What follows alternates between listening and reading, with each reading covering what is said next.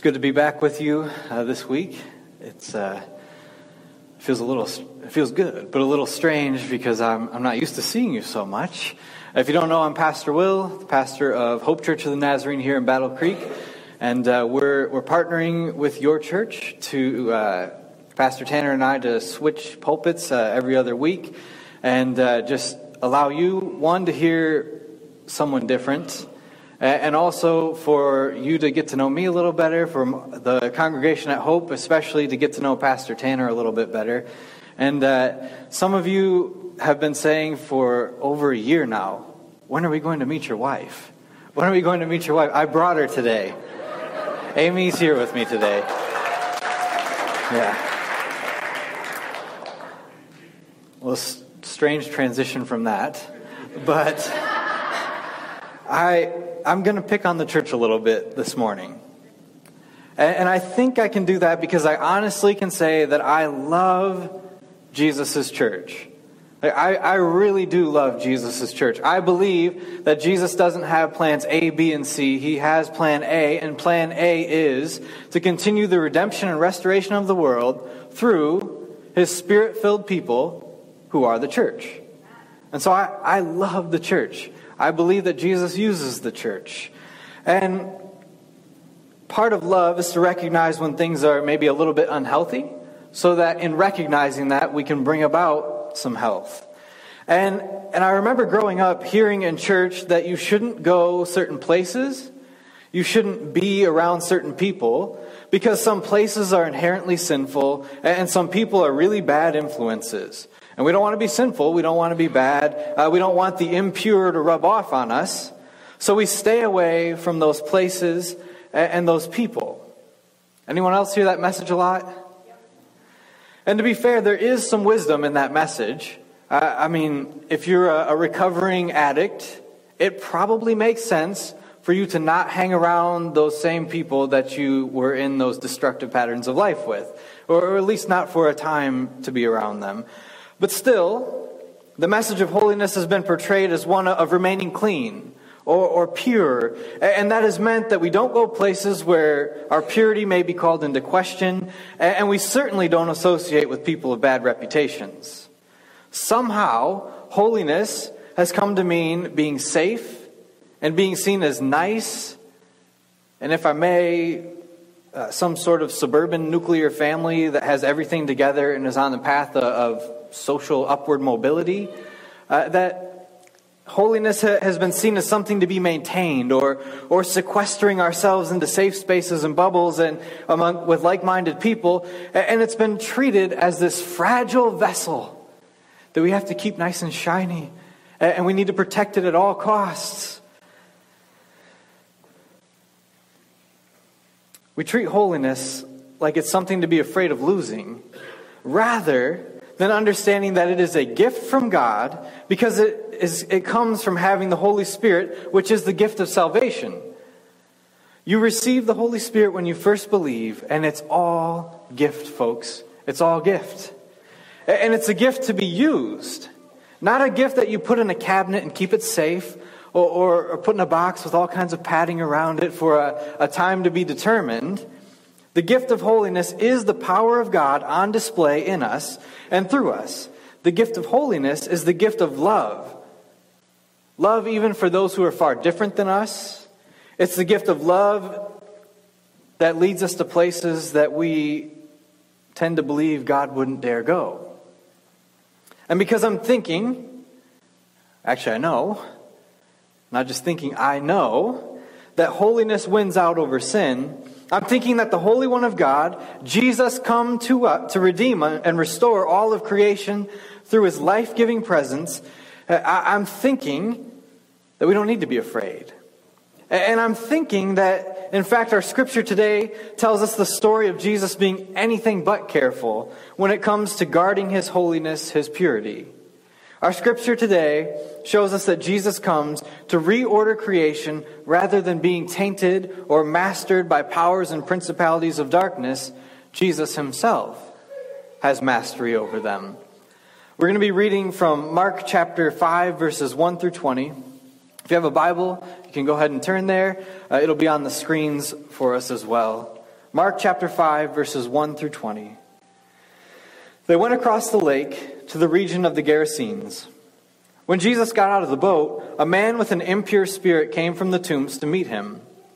This man lived in the tombs, and no one could bind him anymore, not even with a chain, for he had often been chained hand and foot, but he tore the chains apart and broke the irons on his feet. No one was strong enough to subdue him. Night and day, among the tombs and in the hills, he would cry out and cut himself with stones. When he saw Jesus from a distance, he ran and fell on his knees in front of him. He shouted at the top of his voice, "What do you want with me, Jesus, Son of the Most High God? In God's name, don't torture me." For Jesus had said to him, "Come out of this man, you impure spirit." Then Jesus asked him, "What is your name?" "My name is Legion," he replied, "for we are many." And he begged Jesus again and again not to send them out of the area. A large herd of pigs was feeding on the nearby hillside. The demons begged Jesus, "Send us among the pigs, allow us to go into them." He gave them permission, and the impure spirits came out and went into the pigs. The herd, about 2,000 in number, rushed down the steep bank into the lake and were drowned. Those tending the pigs ran off and reported this in the town and countryside, and the people went out to see what had happened. When they came to Jesus, they saw the man who'd been possessed by the legion of demons sitting there, dressed and in his right mind, and they were afraid. Those who had seen it told the people what had happened to the demon-possessed man and told about the pigs as well. Then the people began to plead with Jesus to leave their region. As Jesus was getting into the boat, the man who had been demon-possessed begged to go with him. Jesus did not let him, but said, "Go home to your own people and tell them how much the Lord has done for you, and how he has had mercy on you." So the man went away and began to tell in the Decapolis how much Jesus had done for him, and all the people were amazed. The word of God for the people of God. Thanks be to God. Well, Mark, in his gospel, he doesn't tell us why Jesus went across this lake or sea. He doesn't tell us why. But he does give us some important details that tell us just what it is Jesus has entered into. Jesus went right in to the most unclean situation that there could have been. This is Gentile territory. It's a Gentile region, and most Jews understood Gentiles to live in a state of perpetual or continually ongoing uncleanness. And so for Jesus to go to Gentile territory, non-Jewish territory, would have been Jesus entering into unclean territory. Jews took this so seriously that they actually weren't supposed to go into a Gentile's home, because a Gentile's home was supposed to be unclean. And that didn't mean that they didn't sweep the dust or do the dishes. It meant that they had things like idols in their home, little statues that they would worship and bow down to. And the Gentile people also didn't go through the same purification rites and rituals that Jewish people did. So for a Jew, they weren't supposed to go into the home of a Gentile. And here Jesus is entering into perpetually unclean territory, Gerasa or Gerasea, or depends on which of the Gospels you read, but Jesus is undoubtedly in Gentile, unclean territory. And Jesus doesn't seem to hold back. He just goes right into it. And to make matters worse, even more precarious for Jesus and his Jewish disciples, the very first thing they encounter when they get to the Gentile, unclean territory is a man with an impure spirit. It just keeps getting worse and worse. First they're in Gentile unclean territory. Now there is a man running towards them who has an impure spirit. Again, this is unclean. Unclean. I mean, no sooner does Jesus step out of the boat on Gentile territory than he's confronted by this man with an impure spirit. And at this point, I want to be clear, the scripture doesn't say this. But I'm just imagining that the disciples, who are good Jewish disciples that are with Jesus, they're thinking, we need to leave. We should not be here. Jesus, we shouldn't be here. We really should not be here. And I'm not so sure that we really get a full understanding of what's going on here. Or we place ourselves there, as they step out of the boat, it's not like some benign, nice man is coming towards them. No, this is like a crazy man. This is a man who is out of his right mind, who, as we'll find out, is naked, has cuts all over himself. He moans and screams, and this is who's running towards them. If I'm a disciple, I'm back in the boat and I'm rowing fast. We got to get out of here. We shouldn't be here. And not only that, but they've been taught. Rabbis and teachers of the law would teach them, don't go to Gentile territory. Don't have anything to do with the Gentiles because they are continually, perpetually unclean. And so the disciples have to be thinking, this is not good. This is not good. We should get out of here.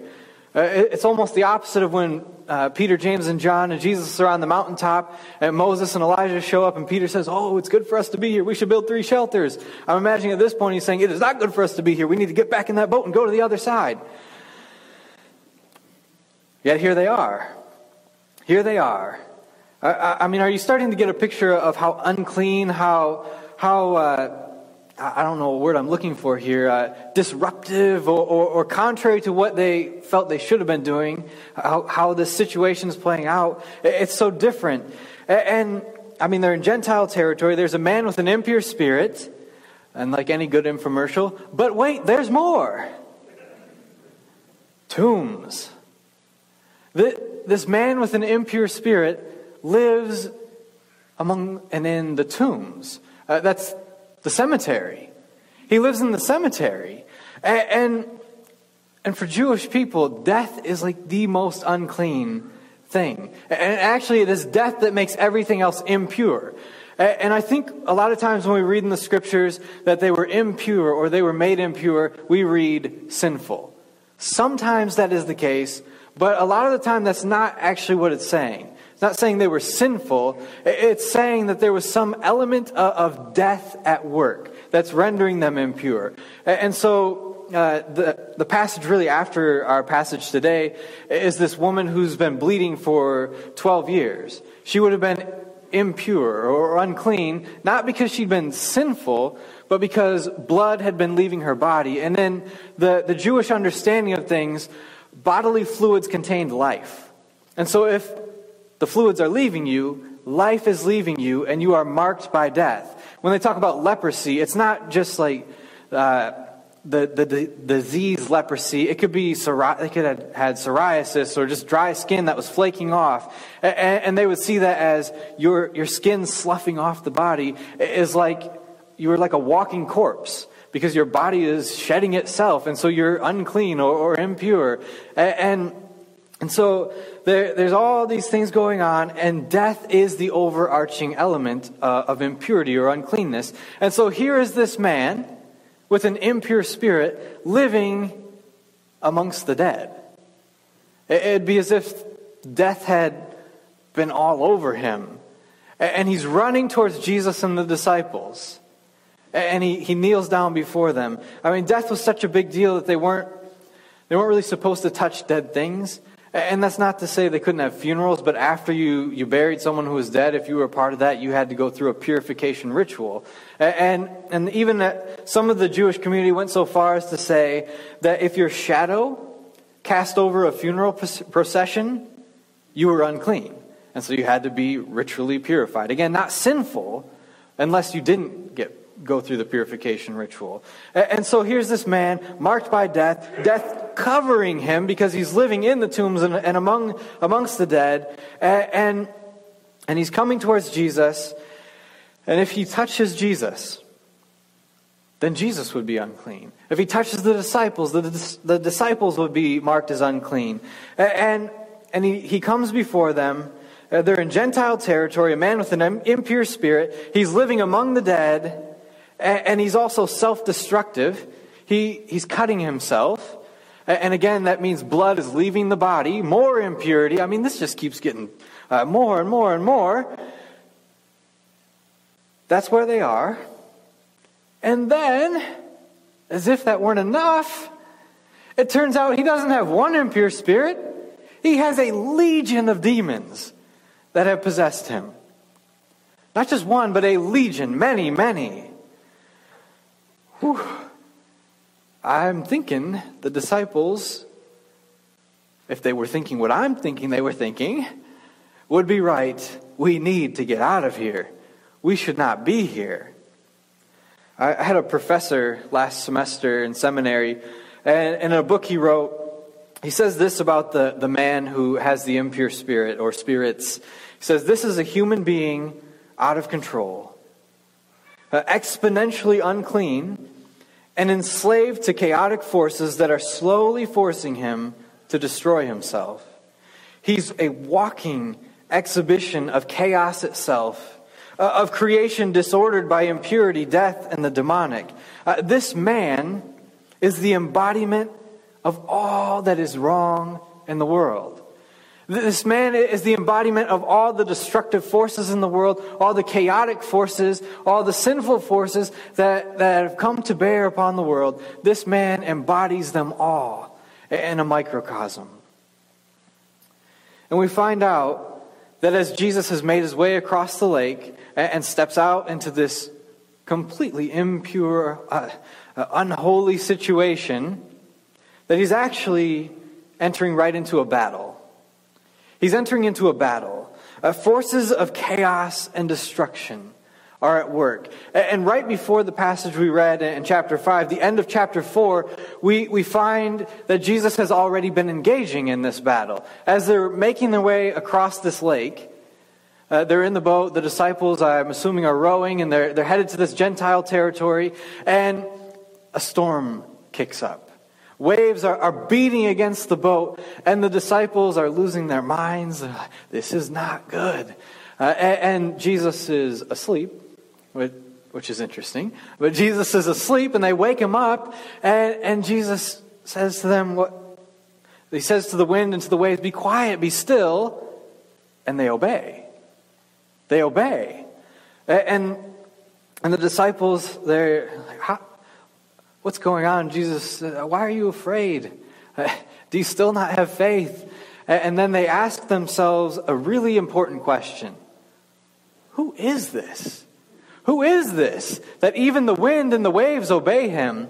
And to give us a better understanding of what this battle on the sea is, in ancient Jewish cosmology, which is the way they understood the world to be formed and created, they understood the sea or bodies of water as very tumultuous areas, very, very scary places to be. Even if you were a fisherman, you knew that this was a scary profession because at any point, especially on the Sea of Galilee, at any point a storm could come up and sink you. We have scuba gear, we have submarines, we have like robots and cameras that can go way, way down into the depths of the ocean. Like, we don't know everything that's down there, but we have a pretty good understanding of what's at the bottom of the sea, lake, ocean. They had none of that. And so for them, it was this unknown space, a scary space that if you sunk down to the bottom, they thought it was the opening to the realm of the dead, or Sheol. And the sea was supposed to have, like, there's Hebrew words, tohu and bohu. And they're like twins of destruction, chaos and disorder. And so when you're on the sea and the wind and the waves whip up, it's tohu, it's bohu, it's chaos, it's destruction coming up against you. And rather than being sunk or overcome, Jesus says, be quiet, be still.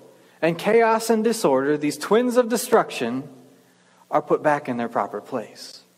Quieted. Stilled.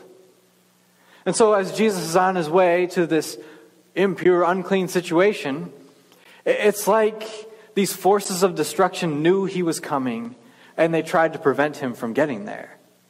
But rather than being prevented, Jesus puts things as they ought to be, and goes right into the stronghold of these powers and forces, principalities of darkness. Jesus goes right into it and engages in this battle.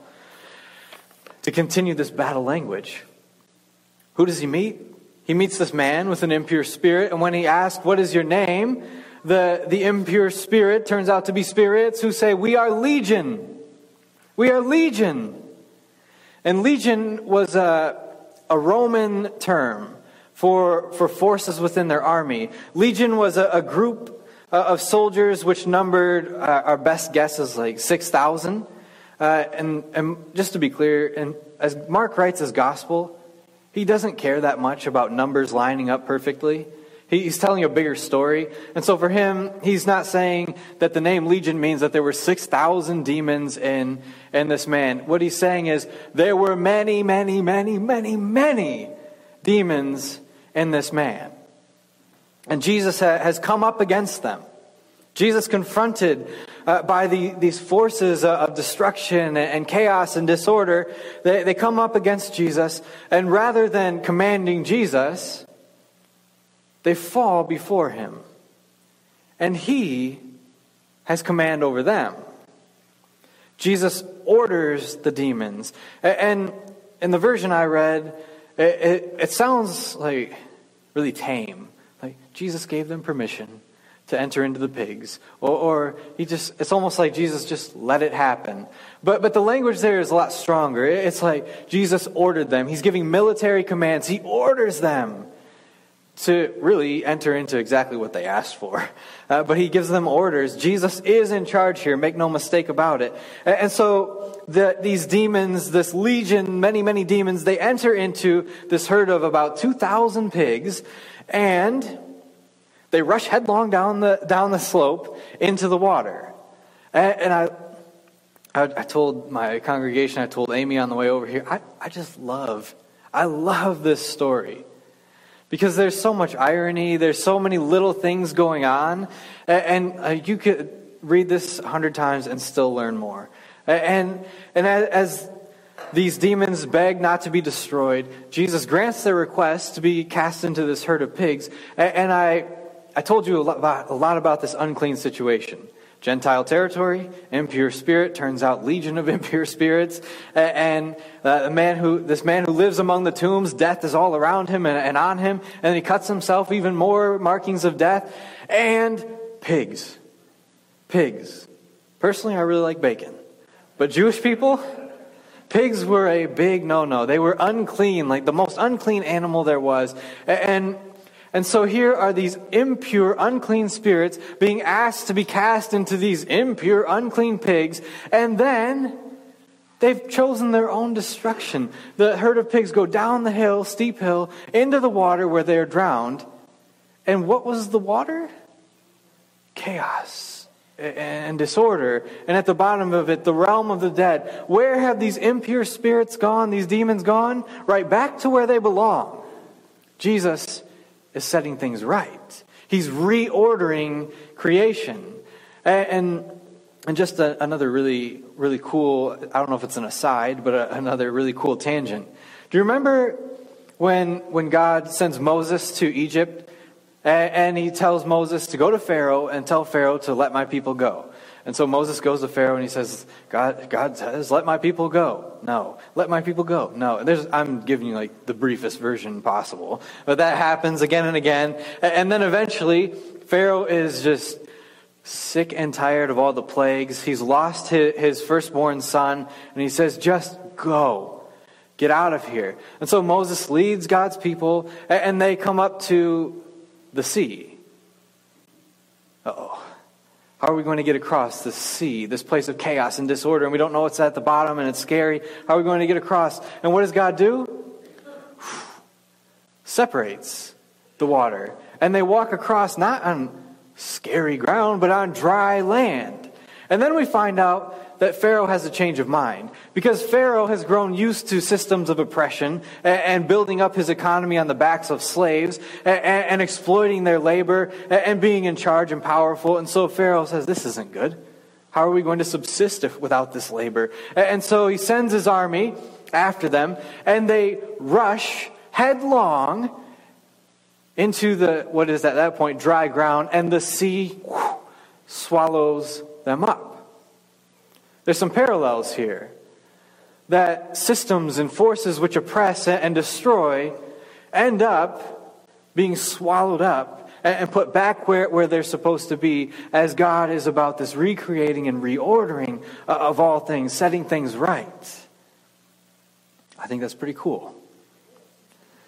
I don't know if cool is the right word to use there, but it's not very pastoral. We're seeing here how powerful the opposition to Jesus is. This is war. This is battle. And Jesus enters the most impure of situations, the very stronghold of the enemy, and he not only remains holy himself, but his holiness restores individuals and communities out of the chaos and destruction that they've been living in, into wholeness through Christ. Disciples, again, had to be thinking, we have to go. This isn't good. We're going to become impure and unclean. But Jesus, rather than becoming impure and unclean himself, his holiness comes to bear on this situation, and he restores this man to his right mind, restores him back to community. And I think we miss this as well, but it's actually a restorative work for the community who has cast this man out of community, that they might seek forgiveness, that they might welcome this man back in amongst themselves. That Jesus is restoring them back to God, back into relationship with one another. And Jesus, this man, knowing full well what God has done for him, God in the flesh, Jesus restoring him to his right mind, he says, let me follow you. He begs Jesus, let me follow you. And see the contrast here. The legion of demons kneel before Jesus and beg not to be destroyed. And now this man in his right mind is begging to follow. Begging to follow. And Jesus says to him, go home.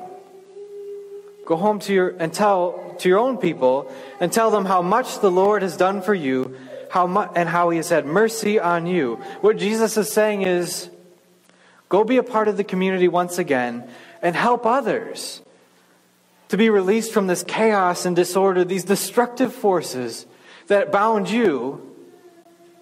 Help others to see just how much God can do for them. Just how much God can reorder their lives. Just how much God can bring about, dare we say, resurrection for this man who was practically dead as he lived among the dead. So the mission of God calls us not to hold on to the holy and hoard it for ourselves, to keep it clean and never put it in situations where we're worried it might be broken or shattered. But instead, the mission that God calls us to is to put the holy into action by being vehicles of restoration. By being vehicles of restoration. And you don't need to become a pastor. I think I've had some experience with some younger folks who they come to faith in God, and so their first thought is, this is awesome, this is great, and they're right. I guess I have to become a pastor now. I'm like, no, trust me. It's great and it's terrible. It's mostly great, but not everyone is called to be a pastor. Not everyone is called to that. Just be a pastor where you are. You don't have to take on the vocation of pastor. Be a pastor where you are. God, what did Jesus tell this man? No, you're not coming with us, but go. Go back to your community and tell them everything that God has done for you. And that's the call for each and every one of us, as God calls us to be vehicles of restoration and redemption. Go and tell everyone how much God has done for you. Go and show how much God has done for you. And of course, it's not just about other people, is it? We also have to recognize that sometimes it's us. Sometimes it's us who are living in separation from God and community. But we're also reminded this morning that Jesus didn't hold back. Jesus didn't say, nope, this is an impure, unclean place. Jesus didn't see this man who came towards him and retreat and say, no, he's too far gone. Too much death upon him. No, Jesus went right in, and brought about restoration.